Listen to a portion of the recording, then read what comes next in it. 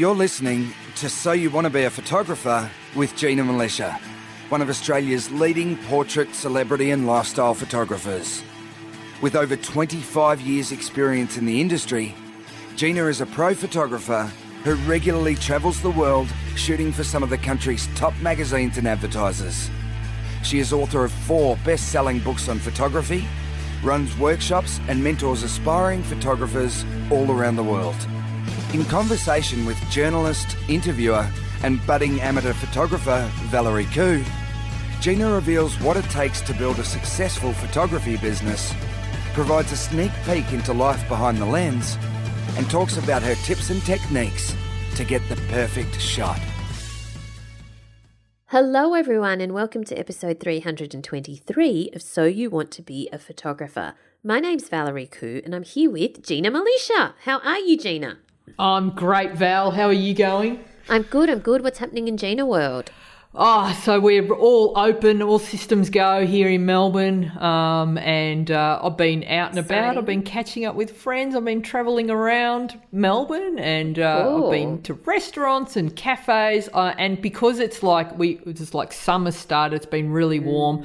I've been riding my bike, Stella, my little Vespa around, and that's been beautiful because it's all about the temperature for me. I don't like being cold, and so through winter I really don't like riding the bike, but I love riding around when it's really warm, and so the breeze doesn't bother me, and it's just been fun. It's just, so nice to be, and I know that a lot of countries now around the world are having some sort of kinds of lockdown as well. There's light at the end of the tunnel, folks. It's it's quite lovely to be out and about again. Yeah, Melbourne did it for months.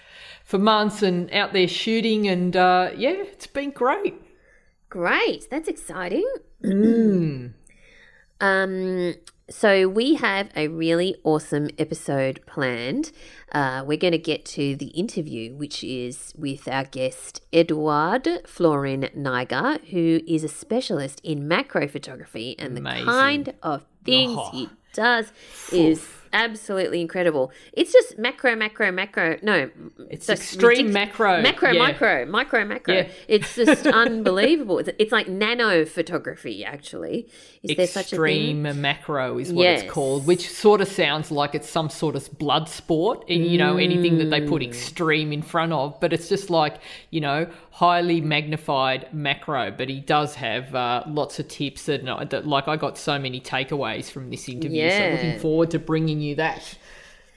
But in the meantime, you have an interesting link for us. Is that right, Gina? Yeah, so I stumbled across, of all things, Leonardo da Vinci, great Renaissance artist, his to-do list from 1490. Wow. And, calculate the measurement of Milan and suburbs. Find a book that treats of Milan and its churches, which is to be had at the stationers on the way to Caduccio. The measurement, he lists all this stuff, which was examine the crossbow.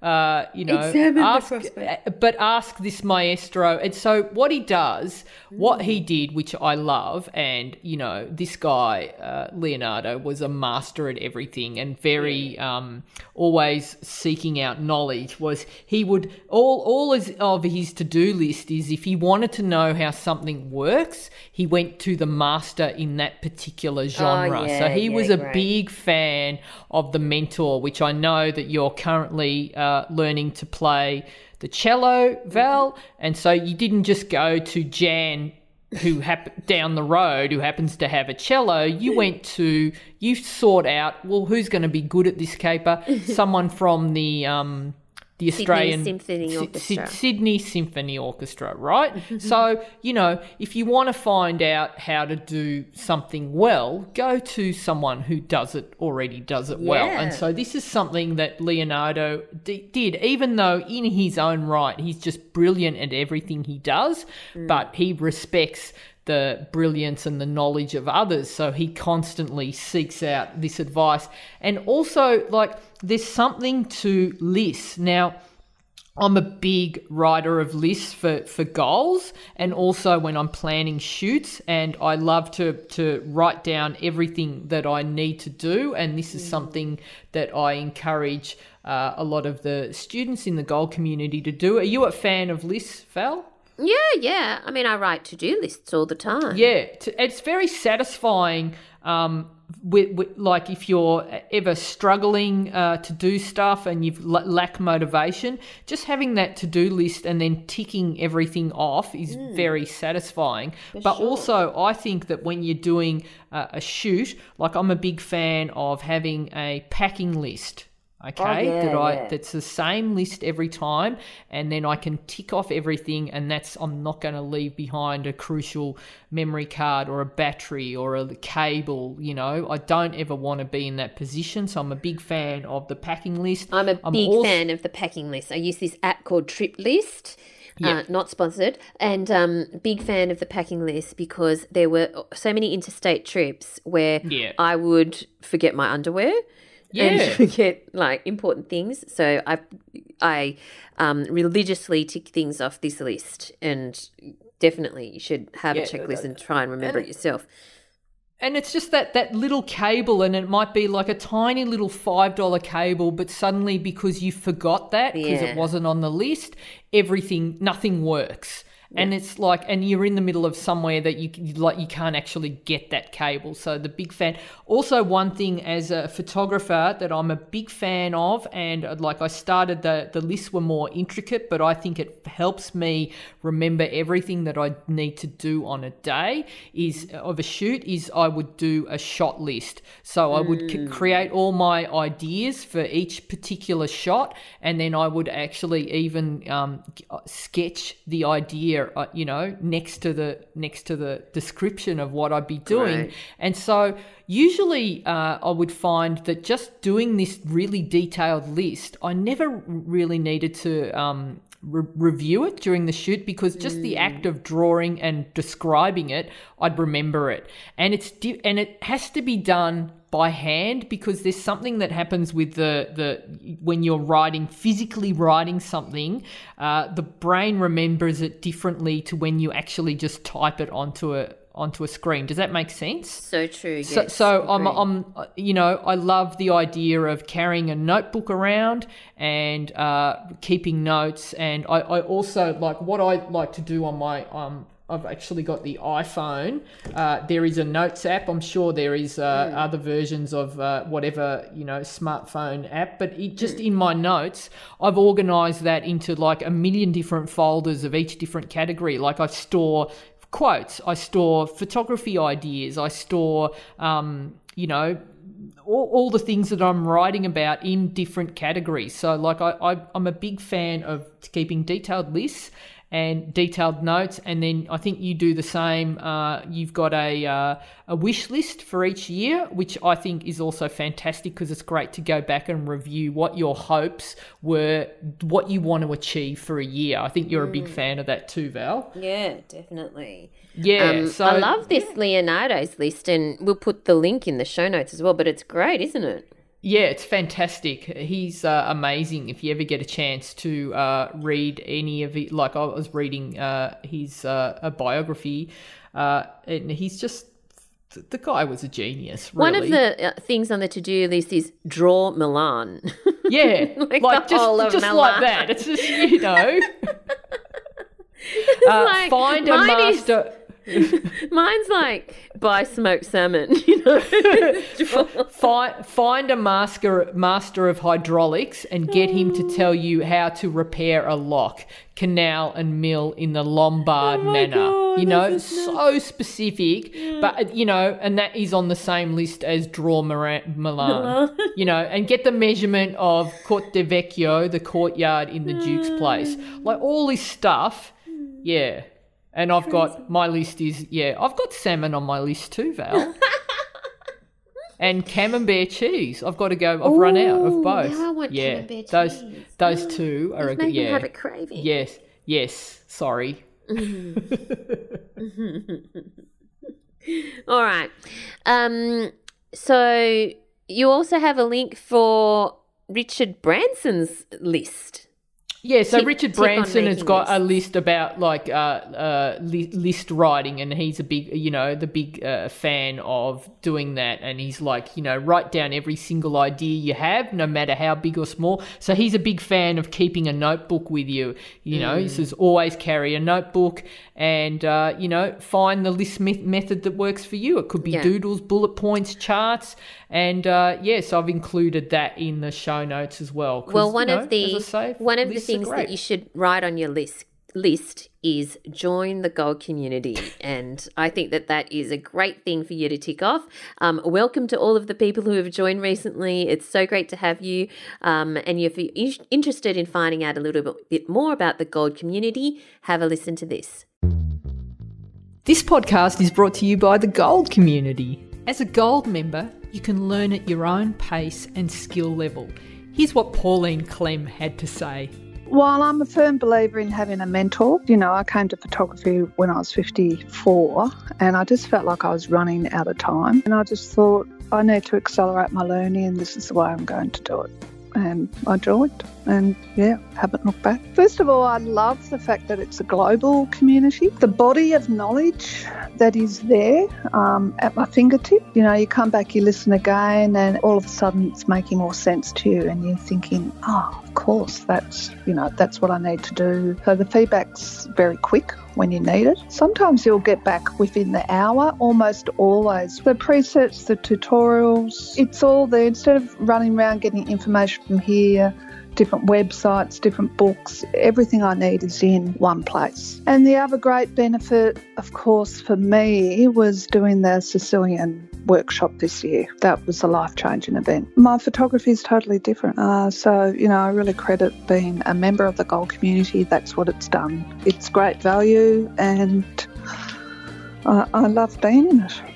What more can I say? It's changed my life really. And I think I'll be there for good. You won't get rid of me. I would say if you're sitting on the fence, just jump in. If you'd like to find out more about the Gold Community, just go to ginamilicia.com and click on Join the Community.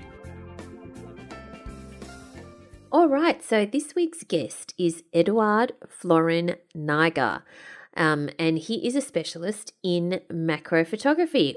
What can you tell us about Eduard?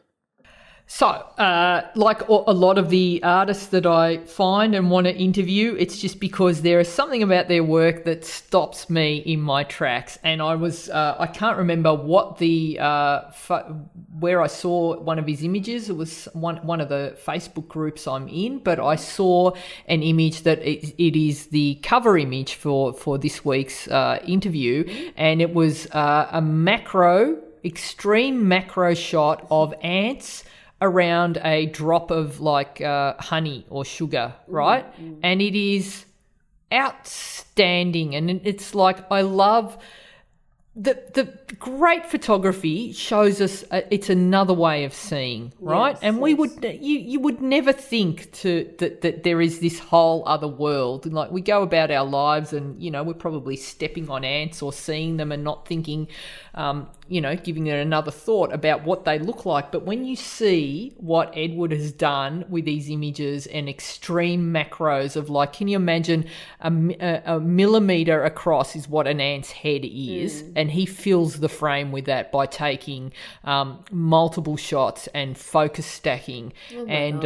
His rig, there's also behind the scenes images of his setup, and he's just, in terms of the lighting, he's just using entry-level speed lights and, the camera, but it's all rigged up to this electronic system that he uses, and it's just fascinating. He knows a lot about the bugs, and he uses, so he's using focus stacking, and then, he's taking multiple images, frames of a single image to build these large and extremely detailed images. He has to move to another room when he's taking the shot because the slightest movement is going to, throw everything out of register. He's passionate about bugs and animals. And there is actually one that he will mention for Australian listeners.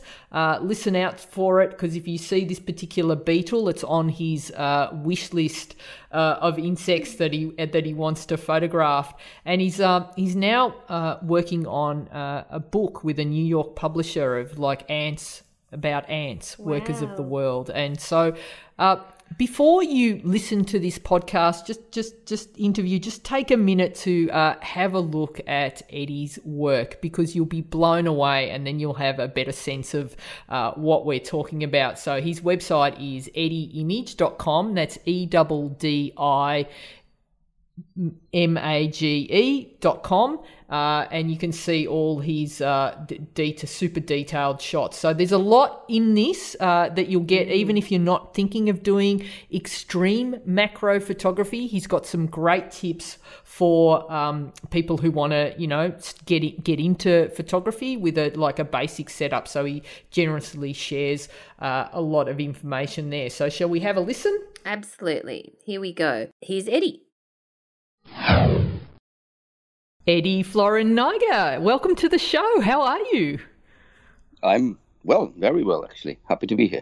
Fantastic. I'm really excited to chat to you. I stumbled on your amazing extreme macro images of insects on another Facebook group, and I can't actually even remember what it was, but I just went, oh my God, wow. And then I had to do a little bit of digging and went to your website and checked out your Facebook page and Instagram. And these images just stopped me in my tracks. They're so intriguing. You show this beautiful other world of insects. Well, we never see them up this close. It's just extraordinary. Before we start, I'd just like to ask our guests, where in the world are you? I live in London at the moment with my wife and my 5-year-old daughter. And how are you guys going at the moment? You've just gone back into a sort of semi-lockdown, is that right? Yes, it's a kind of a lockdown. Nobody's quite sure what kind of lockdown it is, but yes, we are until the 2nd of December. Right, and this is the extreme macro is something that you do. It's a bit of a side hustle for you. You're a full-time teacher, is that right? I am a full-time teacher, yes. I teach in a college. So what was it that got you into doing this sort of photography? How did you get into photography? Did you always do macro? No, I started photography back in my... I did a police school, and in the police school quite a while ago, I was doing some photography on film, or crime scenes and stuff like that. Forensic stuff and that sort of stuff? Yes. And that got me started into the world of photography. But then I didn't pick it up for many, many years. And then after moving to London, I decided to give it a go. And I haven't looked back. So what was your first sort of introduction to macro photography? I imagine it wasn't this sort of extreme. What were you shooting at the start? The first thing that got me to photography was street. I was doing street photography, but then I've always had a love and a passion for insects ever since I was a kid, catching them, letting them bite me and whatnot. Yeah. And then when my daughter was 3, I think, or 2.5, she saw an ant on the pavement and she said, "Oh, Daddy, what are its eyes?" I said, "Well, they're there, but I'm going to do my best to show them to you." So that's why I started researching a little bit the ants, and from ants, I just exploded into all kinds of insects. Yeah, they're just they're absolutely incredible. The amount of detail that you get. So, all right. So you actually also have a quite an extensive knowledge of insects. Is that something that you also have studied a lot? No, I haven't studied that formally. I just when shooting any insect, when I want to, even if it is in the field or in the studio, I read a lot about it. Yep. So I know a lot more about its story, and then see if I can put that in my lighting. So. Yeah, no formal education in terms of insects, no. Many people ask me if I'm an entomologist. I said, no, I'm just a very, very enthusiastic insect lover. Right, and so it freaks me out. Like on your website, the front page, you've got like this, like a stack of images, and you've actually put the measurement underneath. So many of these images, like they measure across 1 millimeter. That's Some just even blowing my smaller than that, mind. It's blowing my mind. Okay, so I have to know, how on earth do you get this close? What sort of gear are you using? Just sort of walk me through the process, because I know with my little 100 mil macro that I've got, and some extension tubes, I can get fairly close to a water droplet, but nothing like the little hairs and the nostrils, and like a lot of these creatures, they look prehistoric to me. It's this whole other world. It's fascinating. How's it done? It is indeed. Yeah. Well, I use a lot of microscope objectives attached to different lenses as tube lenses, or just a black tube. A black tube. So you MacGyver something. So. And basically that's so that the you can get that focus really close. So do you want to talk us through this black tube that you use? It's usually this the extension tubes that you mentioned that you may be using. Yep. So quite a few extension tubes and a macro attachment. Then coupled with that, I attach a microscope objectives. So at the end, microscope and this gives me a objectives, higher magnification. What do you mean by that? So is that like... There are some macro attachments, like we can call them lenses, but not in a photographed sense. Right. But just an attachment that magnifies things. But that in itself doesn't get me to the magnification that I need. So coupled with a microscope objective, which is 5 times, 10 times magnification, 20 times magnification, then that gets me really close to an ant's nostrils, as you said it. Yeah, so just for comparison... let's say I've got a standard, my 100 millimeter macro lens. If I was to get an ant and just using that lens, focus as close as I would in terms of filling the frame, how much of that ant would I get in the frame compared to the gear that you're using?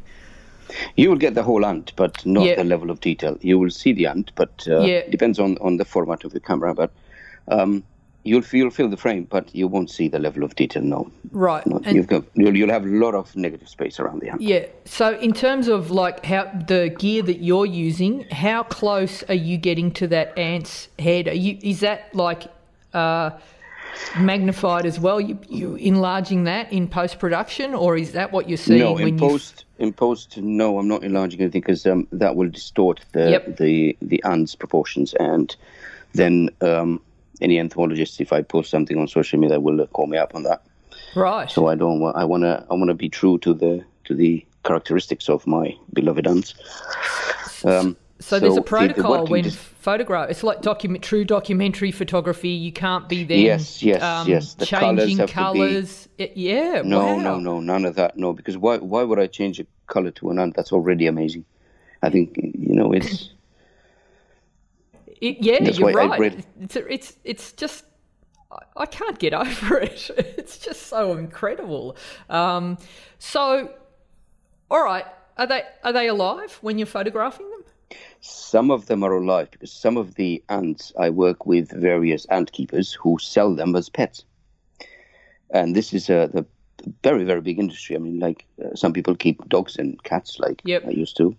Others, keep parrots and birds and other reptiles. But myself and other people keep ants, and they're fascinating. And these ant sellers need very, very good images in order for them to advertise their business. So a lot of the live ants I got from these people, right? And also from people who keep ants as a hobby. I remember a guy in Germany who's absolutely amazing at keeping these ants. He's got hundreds of species from all over the world. I mean, this is what he does.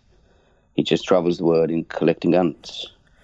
And he's kindly sent me loads of specimens, and the vast majority are live, but the true close portraits, those are impossible to get with a live ant. Right. So they're like, so how are they preserved for you to photograph them? I get quite a few ants from different museums or universities, and they're already preserved in ethanol. Yep. Some of them are dried on very, very tiny pieces of card, and that's how I get close to them, mount them in front of my microscopic lens. So you're working with tiny tweezers, and you must have excellent eyesight. Actually, my eyesight's gone worse. I have to wear glasses since 2 months ago. Yeah. So I'm using a microscope to prep the specimen before.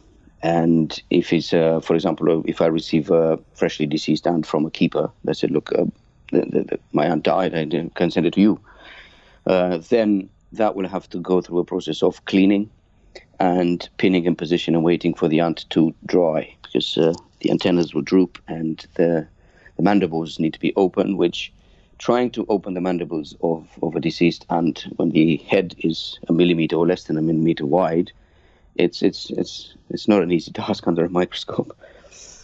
So all the detail that we see in the images, you're not seeing that with the naked eye. It's like, so it must be just, yeah. So it must be just such a delight to discover what they actually look like under the microscope when you're seeing this whole completely different world. Is there a particular ant that's just been like just blew you away but because it wasn't what you expected? I've got so many different ants that are on my bucket list to photograph. And every time I research more and more, I found more that I think, oh, no, this is my favorite now. Or this is my favorite now. Right. Today, I posted something on social media about an ant that is coincidentally from your neck of the woods. And it's called the greenhead ant. But the colors on that, it's only 5 millimeters, the whole ant. But the colors on it, you don't see colors like that on a rainbow. It's truly, truly amazing. All right. So, so you've got, what camera are you using? I'm using a couple of cameras. One of them is a full frame, a D810. Right.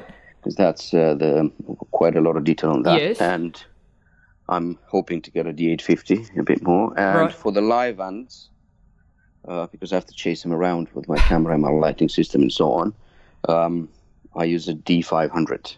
Okay, so which gets me nice and close. With the live ants, how on earth do you get an ant in position and light it and get it to hold still and get these details? So there is a beautiful image that you did where you've got several ants around. They're feeding. It's feeding time. So and you're shooting from above, which is just extraordinary to see.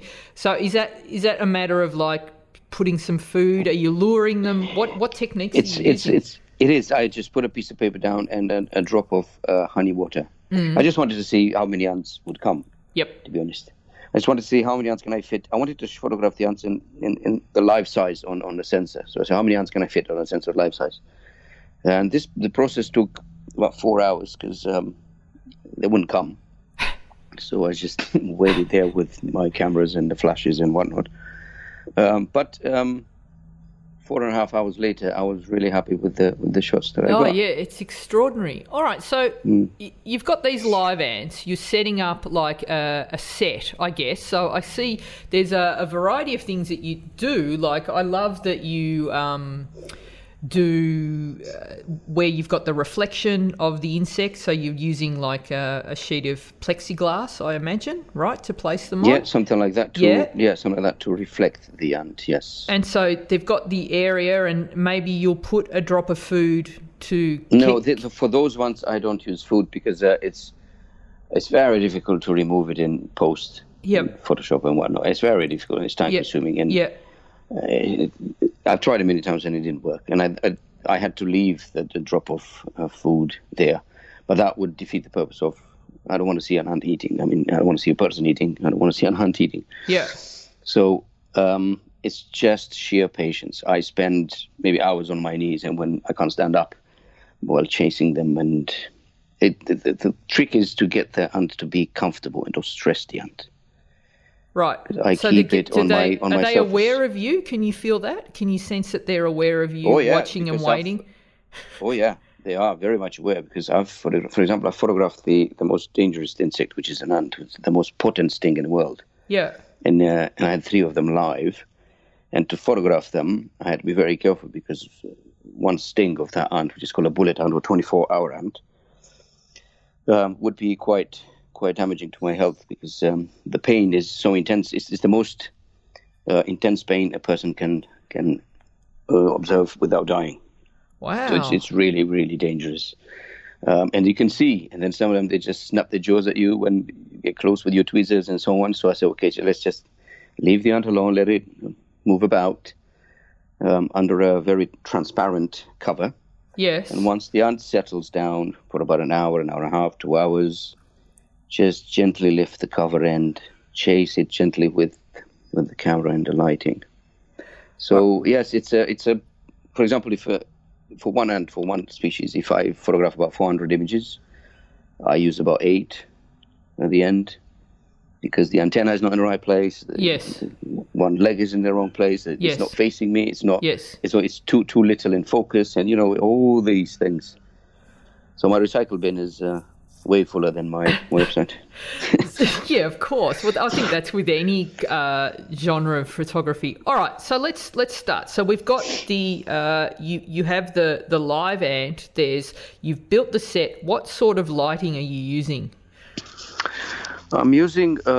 I've been using quite a few different lightings until I found one that works best. Because the lighting I have to change it depending on how reflective the ant is. If I've got a very, very black ant that is matte, I have to use a different sort of light settings than if I use a very, very colorful ant.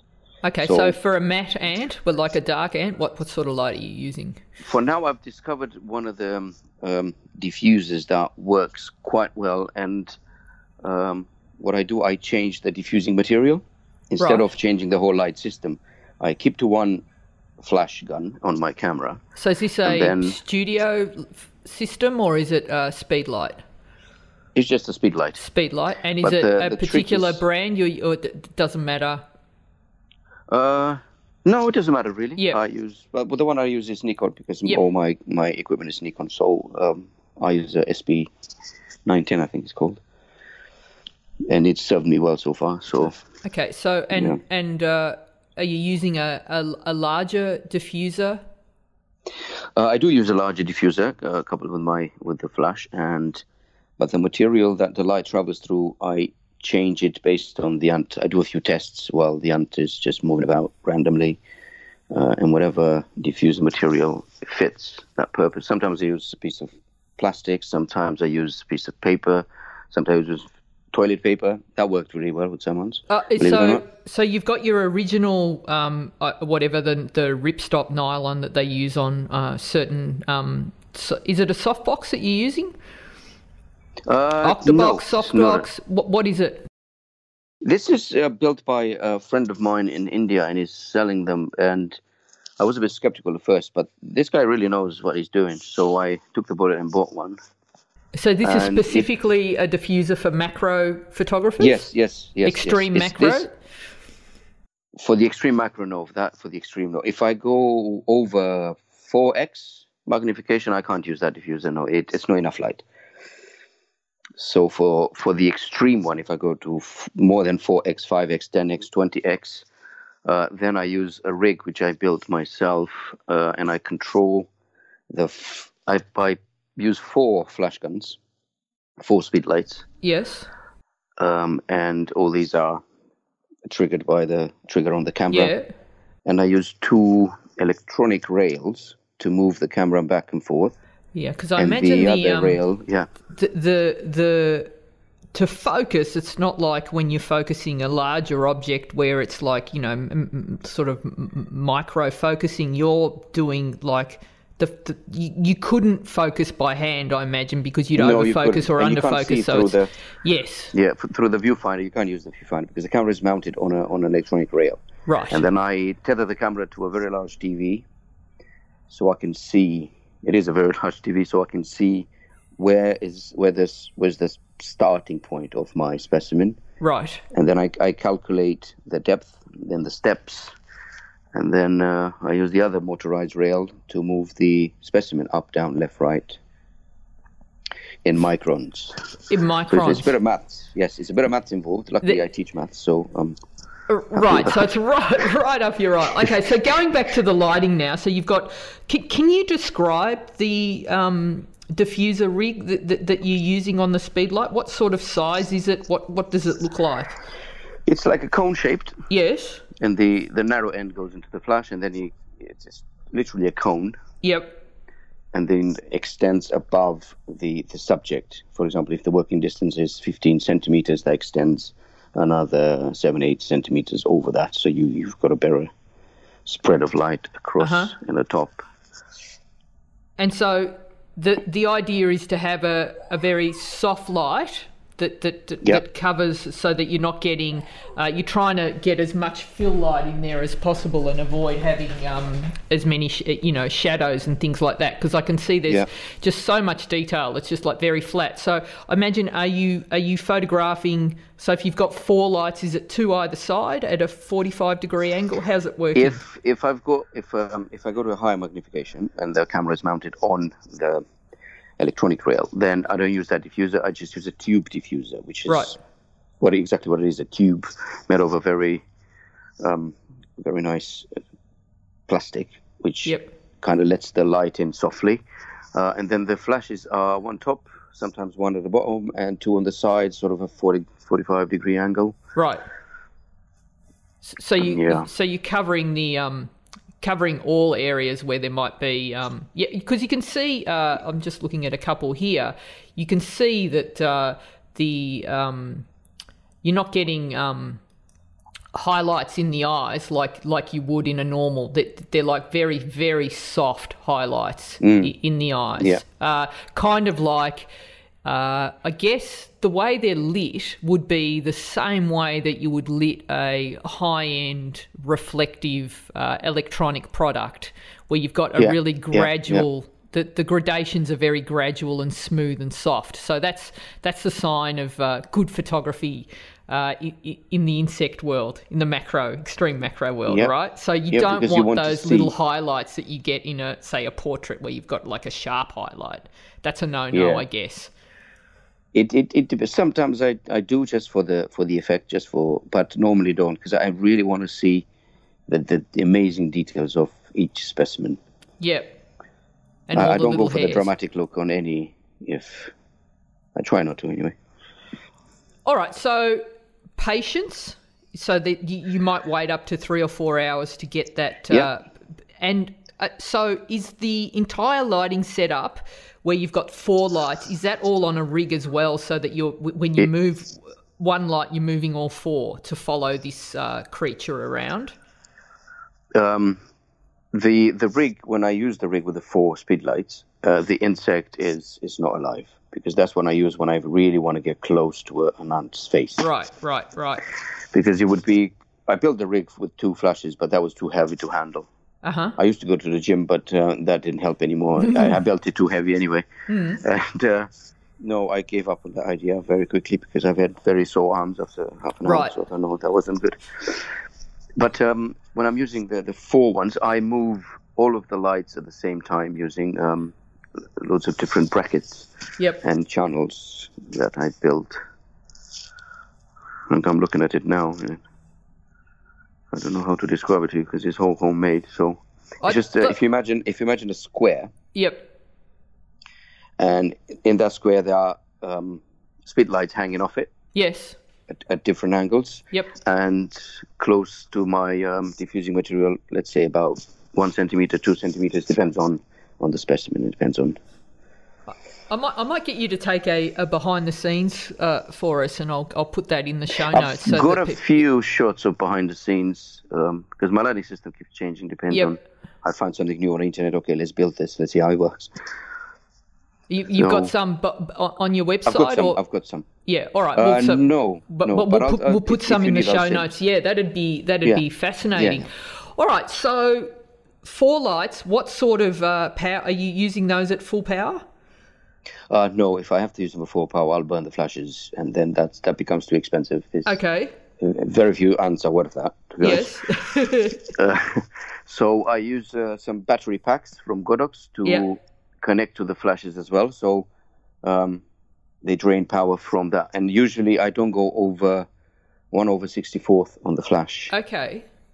So it's Because just I about want to protect getting my flash. right. It's just about getting a consistent and even lighting all the way around, low power.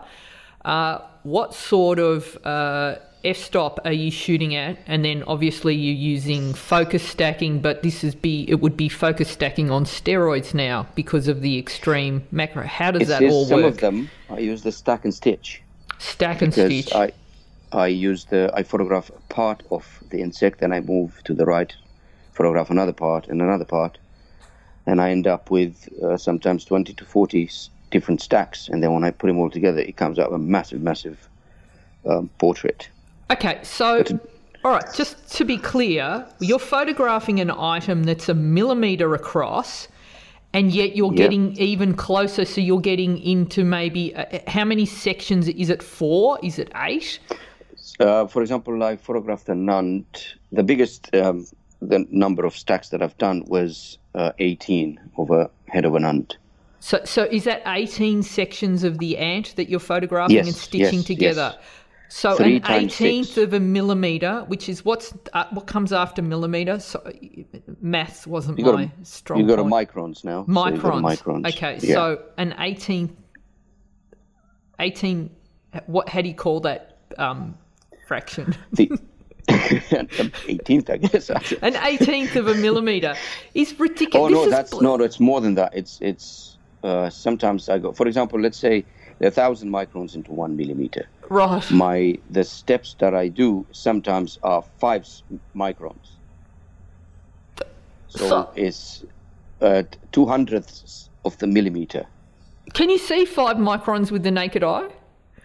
No. No. You don't see. You don't see a millimeter with the naked eye. I don't know. Maybe if you're young, but very young. Yeah. Someone with great eyesight. This is blowing my mind.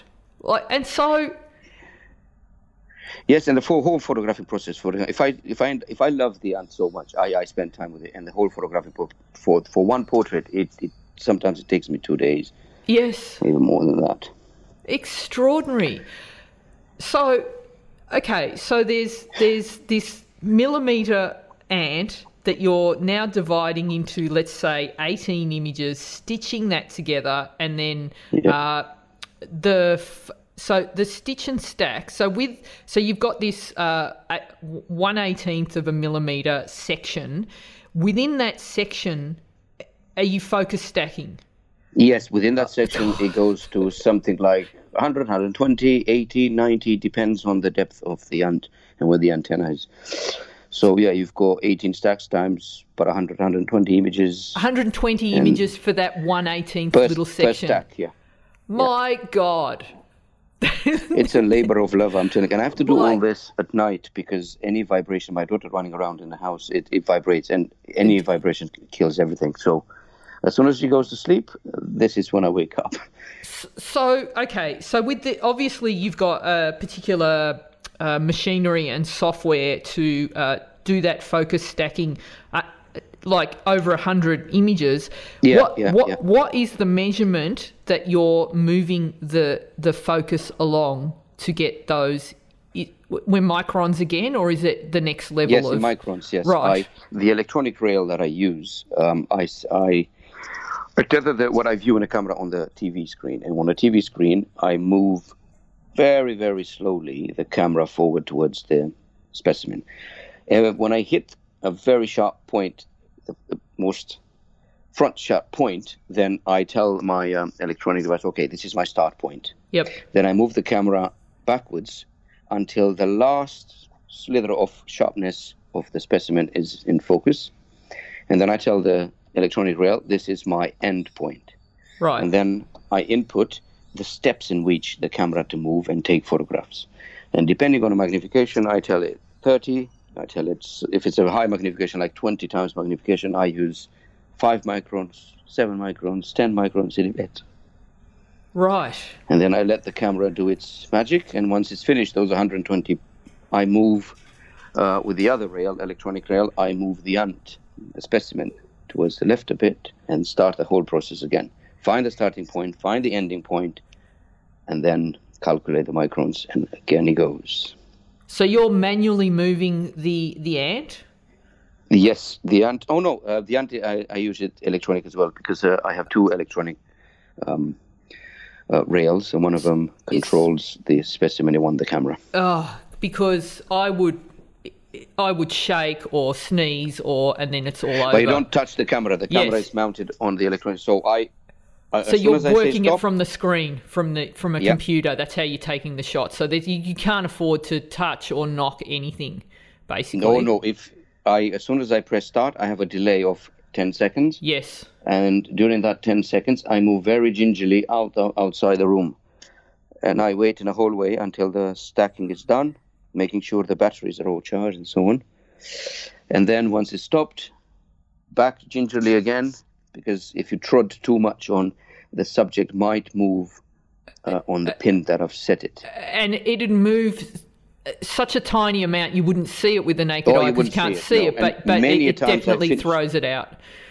Many a times I finish the stacking, and when I put the stuff on the computer, it doesn't line up. The ant moved. Oh, my God. Then, okay, let's go back again. And I've ruined quite a few specimens. My God. So something like you have to be out of the room because even breathing is no good. And obviously, I guess professional labs that do this sort of work would be concrete floors because you couldn't be on a house on stumps because like if a truck goes by and the house rattles a little bit or just the shifting or the wind or aircon, heating, all of that is a no-no when you're doing this work. Oh yeah, all that. No, I don't have the luxury of living in a concrete house, but yes, yeah, I'm lucky that the cars on the street, they don't tamper with anything because my photographing room is way in the garden, so no trucks cars can ruin. Fascinating. And so in terms of the stitching together, is there a special software that you're using for that? Yes. Photoshop, as good as it is, it can't deal with us with more than 50 images or something. So there are a few options available out there, but I tried a couple and I got stuck on Helicon Focus. Right.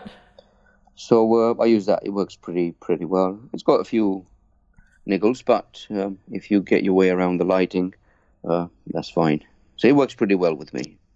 There is another one that is called Zareen, which other people are using it. I guess whatever works for one person may not work with another. So right.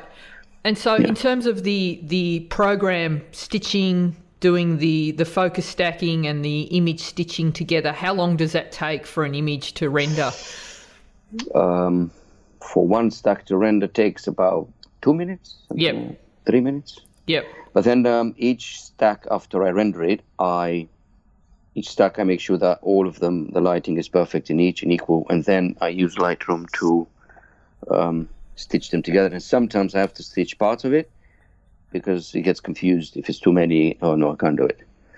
So I have to stitch, like for example, 4, make nice panorama, do another 4, and then the 2 panoramas that I'm getting, stitch them together. Yep. So that takes a few. And then the final image is opened in Photoshop to further clean it because you can't see dust particles. Yes, so that takes, I think that killed my eyesight because that takes sometimes hours. Yeah, it would. Oh my God. Yeah. And then in terms of post-production on the final image, are you just adding any texture, any blacks to the image? The black background, I use some stuff, but it's sometimes it's not as black as I want it. So yes, you'll darken I do the increase background. the blacks. Yep. I do increase the blacks for that, and play a bit with the shadows. Yes. And then if the microscope objective that I use isn't as sharp as I would want it, I may add a very tiny sharpness to it. Right. But not too much. In terms of how quickly are the flashes firing for each cycle? So take a shot. How long do you wait before the next frame? This was an experiment in itself because I've burned about 12 flashes. Okay, so just explain that. Why are the flashes burning? Because the waiting time between shots, I didn't give it long enough. Right. So you were firing too fast. Yep. I wanted it to fire too quick, and then we fired too quick. the flash can't keep up with it, and then it just melts. Okay, and have you noticed? The reason you pay the big dollars for, say, a Nikon Speedlight, as opposed to, say, one of the entry-level ones, is that you're going to get consistency in the level of flash output and also in the colour. At this level, when we're dealing with, such tiny subjects, and are you noticing a shift in power output with the Nikon, or is it very consistent? And what about the color? Because the color does change between, like, in the lower level flashes, you do get inconsistency in color. Are you noticing that with the Nikon, and what's the workaround for that? The Nikon one, because I've only got one flash Nikon, and I did notice if you pair it with something else. So now I'm using 4 entry-level ones, because I know this way the color balance, I can work it with the camera. Right. So I can test, and then the color balance actually is also influenced by the diffusing material that I'm using. Yes. Because the paper or something is never true white. It's always got some sort of color cast, yes, a little bit. So do a few testing, and see what it works, put it on a computer, and sometimes I print it to see, is this the blue that I want? Is this the brown that I want, So at the moment, for the 4 flashes, I've just invested in 4 entry levels, so my Nikon flash stays with the live ones. Okay, so the 4, is it a Godox system that you're using? Yes. Yes. Actually, no, I used Godox, but I burnt 2 Godox flashes. So I thought, okay, this is not going to happen again. So I'm not sure. Is it Yongnuo? Yes, a very entry level, the newer, yeah. Newer, okay. They're all kind of the same. So that's working and consistent.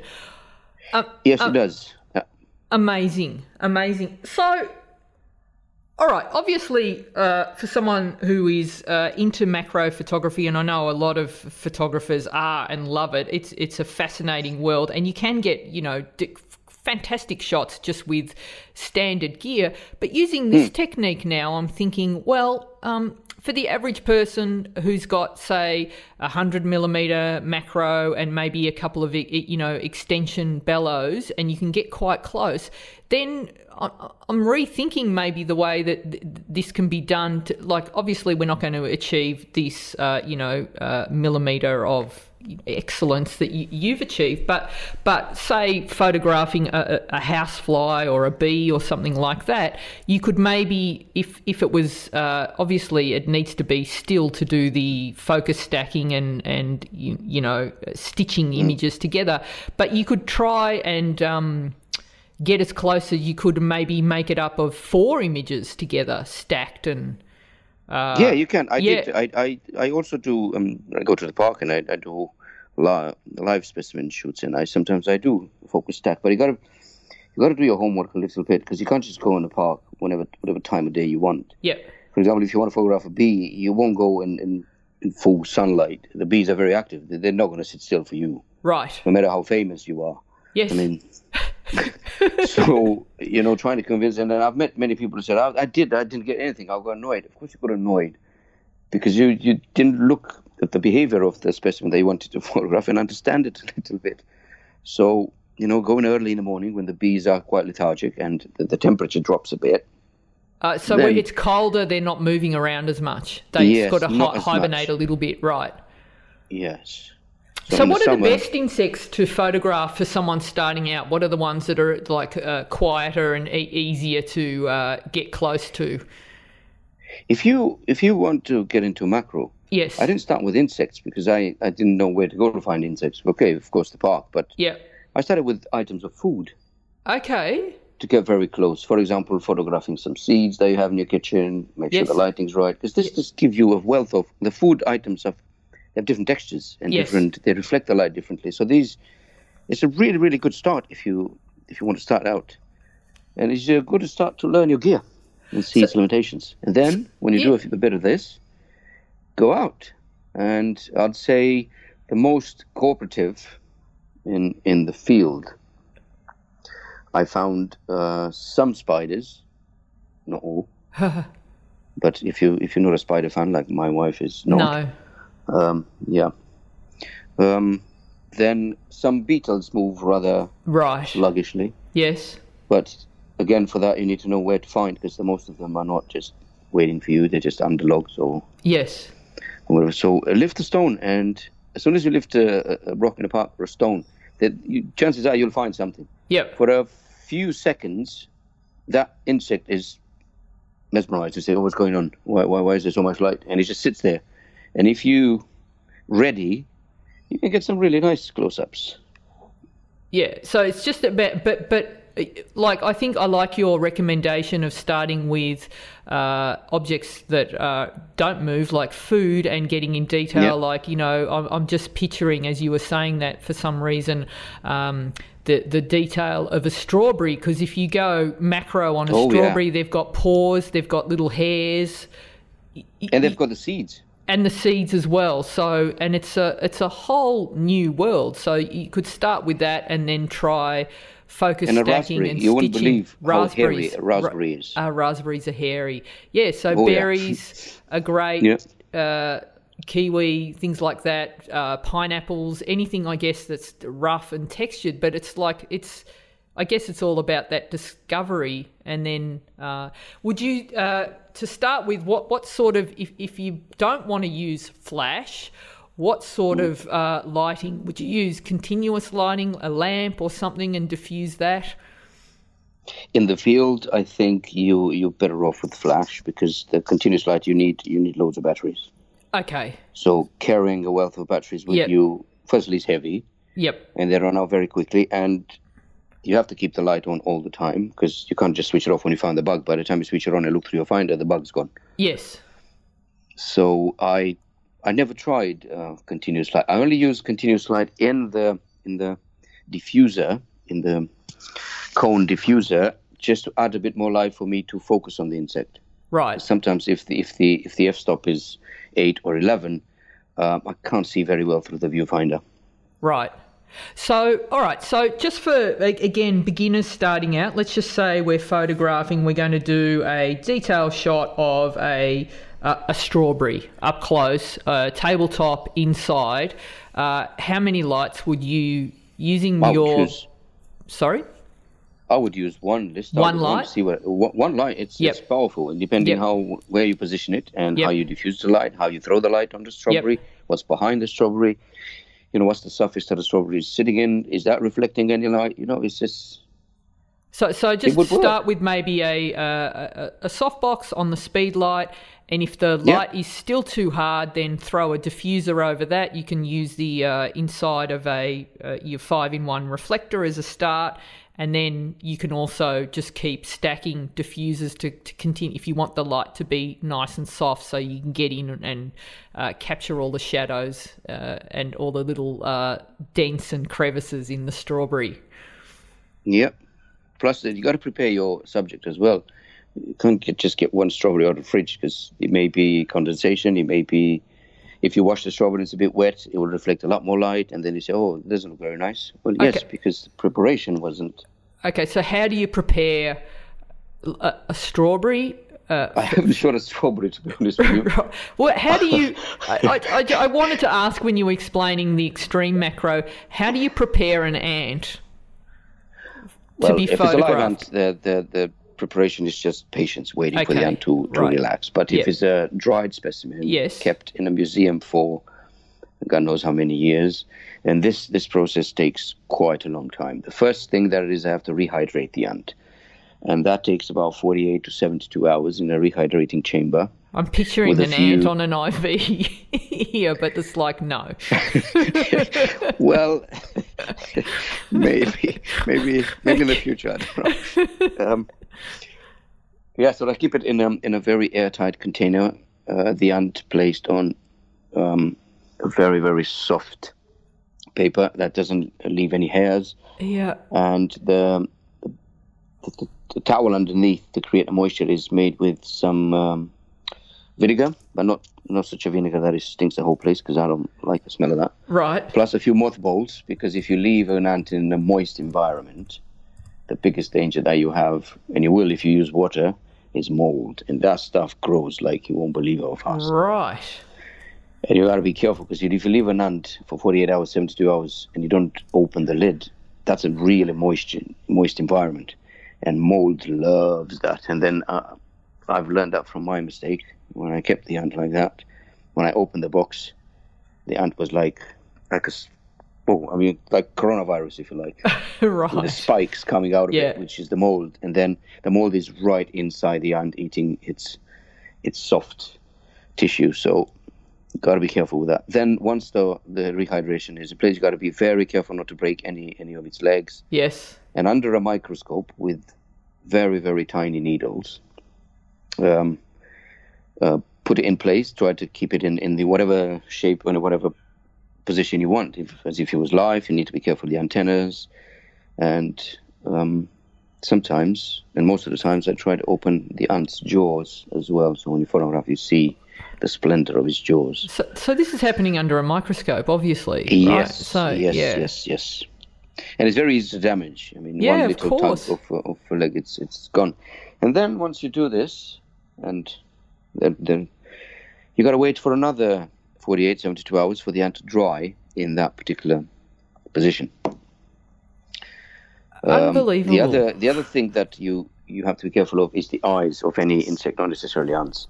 The eyes of any insect, these are compound eyes, they're not like mine or yours. And those eyes get off very quickly, and they change color, they turn white. So for that, I have to use a different chemical to put a very tiny amount of drop on the head, and then the eyes remain black as they are in nature. Right. Sometimes I don't bother with that, because I just want the texture of the ant, and I say, okay, I know it's a dead specimen, it's for a museum. Yep. They know it's dead. I mean, they've sent it dead to me, so I'm not going to try to revive it. And then the whole process of photography starts. And then it's patience and a lot of patience. Okay, so when you're out walking around, obviously, like, this must have changed your feeling towards nature and how connected we are. What lessons has this taught you about the world and what matters and why we're here? Well, the main one is never tell my wife if I see a spider in the house, I let it be. Yes. I never tell her. Yes. Because if I do, I don't see the end of it. Yes. So, but to be honest with you, reading about each specimen, and even the ones that are in my backyard, during lockdown, I couldn't go anywhere. So I had to, revert to my backyard, which isn't very big. But you see a lot more when you go out and just really pay attention. Yeah. You see, and once you read about the insects, you see, I didn't know, in my back garden, I've seen 8 different species of bees. Wow. I didn't know that. Yeah. There were mining bees, worker bees, and so many different types of bees and bumblebees. Even bumblebees, I've seen about 11 species, which is crazy. Yeah. But once you read about it, once you start, and then, I'm going to photograph this from this angle if I can. I'm going to do this in this angle. So, and I've learned a lot about, especially the ants. The ants are my favorite, by far my favorite. And so they're like extremely organized, extremely intelligent, the way they work together and cooperate. And ants are more organized than humans. They are absolutely amazing. I mean, the queens, some queens can live for up to 30 years, creating millions and billions of little babies. Yeah. And did you know that the ants don't have fathers? They only have grandfathers. Did you know that? No. Because the ant, when it's a virgin queen, it's got wings. And then the male in the nest flies out, and the queen ant flies out, and they mate. Right. Well, after they mate, the male ant dies. And there's very little research about male ants because they don't live very long. So they're quite useless. They're used for one reason. I wouldn't say useless. They have their uses, let's put it that way. I mean, I feel for the guy, Yes. So then the ant stores in her abdomen, pouches of sperm for the rest of her life. And whenever the ant needs to increase the colony, the numbers, just selects a few sperm particles and create another egg, another egg, and another egg. And that could happen for 30 years. So the ants actually invented the sperm bank ahead of us. That's extraordinary. Oh yeah, that's quite incredible. So do you tread lightly when you walk around? Are you aware of this whole world? You would feel incredible guilt if you ever... do you have a Buddhist approach to life and to not kill any living creature? How do you feel about all that? I really respect and I didn't respect them much when I was a kid, because what I used to do is catch bees and tie a string to their legs and then walk it as if it was a dog, but it was flying. And I got stung many times. Of course. But I didn't learn the lesson. I still do it. I don't do it now. Yeah. But I did learn a lot about it, and I've got a great respect of it, of anything. And sometimes I find a very interesting insect like a scorpion fly, it sounds dreadful, but it's harmless. It looks really mean. When you see up close, you say, I don't want that near me. But it's really, really, really harmless.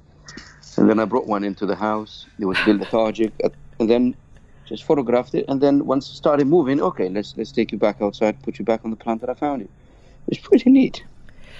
Is there a species that you'd love to, like, is there the one that, like, in the extreme macro world, it's like the ultimate? Is there an insect like that for you that you would go, oh my God, I could die happy if I photographed this? What is it? Yep. And it's something that lives in your neck of the woods. Oh, really? Yes. And I haven't found anyone to give me a specimen. It doesn't have to be alive. Just a dried up specimen is fine. Even if it's a leg missing, that's fine. I'll reproduce it in Photoshop from the other side. But it's my first love is for ants, but my closest to ants are tiger beetles. In Australia, in Australia lives the fastest insect in the world, and that coincidentally is a tiger beetle. Right. And the name is Chinchidella hudsoni, and it's the fastest runner in the world based on its body size. It really is incredible. What part of Australia are they found in? I think they're pretty much spread around, because they're really fast, and but they like the more sandy areas. So coastal. Yeah. And that I haven't photographed yet. People have seen them? I'm sure they've seen them. I've got a friend in Australia who I communicate often, and he's got some friends in the museum, and the museum has them. A few. And yes, I found a collector, but he wanted too much money for a specimen. Really? So I thought, if I buy that, then all right. So my wife will leave me. Aussie listeners, if you find the tiger beetle, send one over to Eddie. Chinchidella hudsoni. I'm going to say that again, because if somebody finds it, I'll buy him a cold one.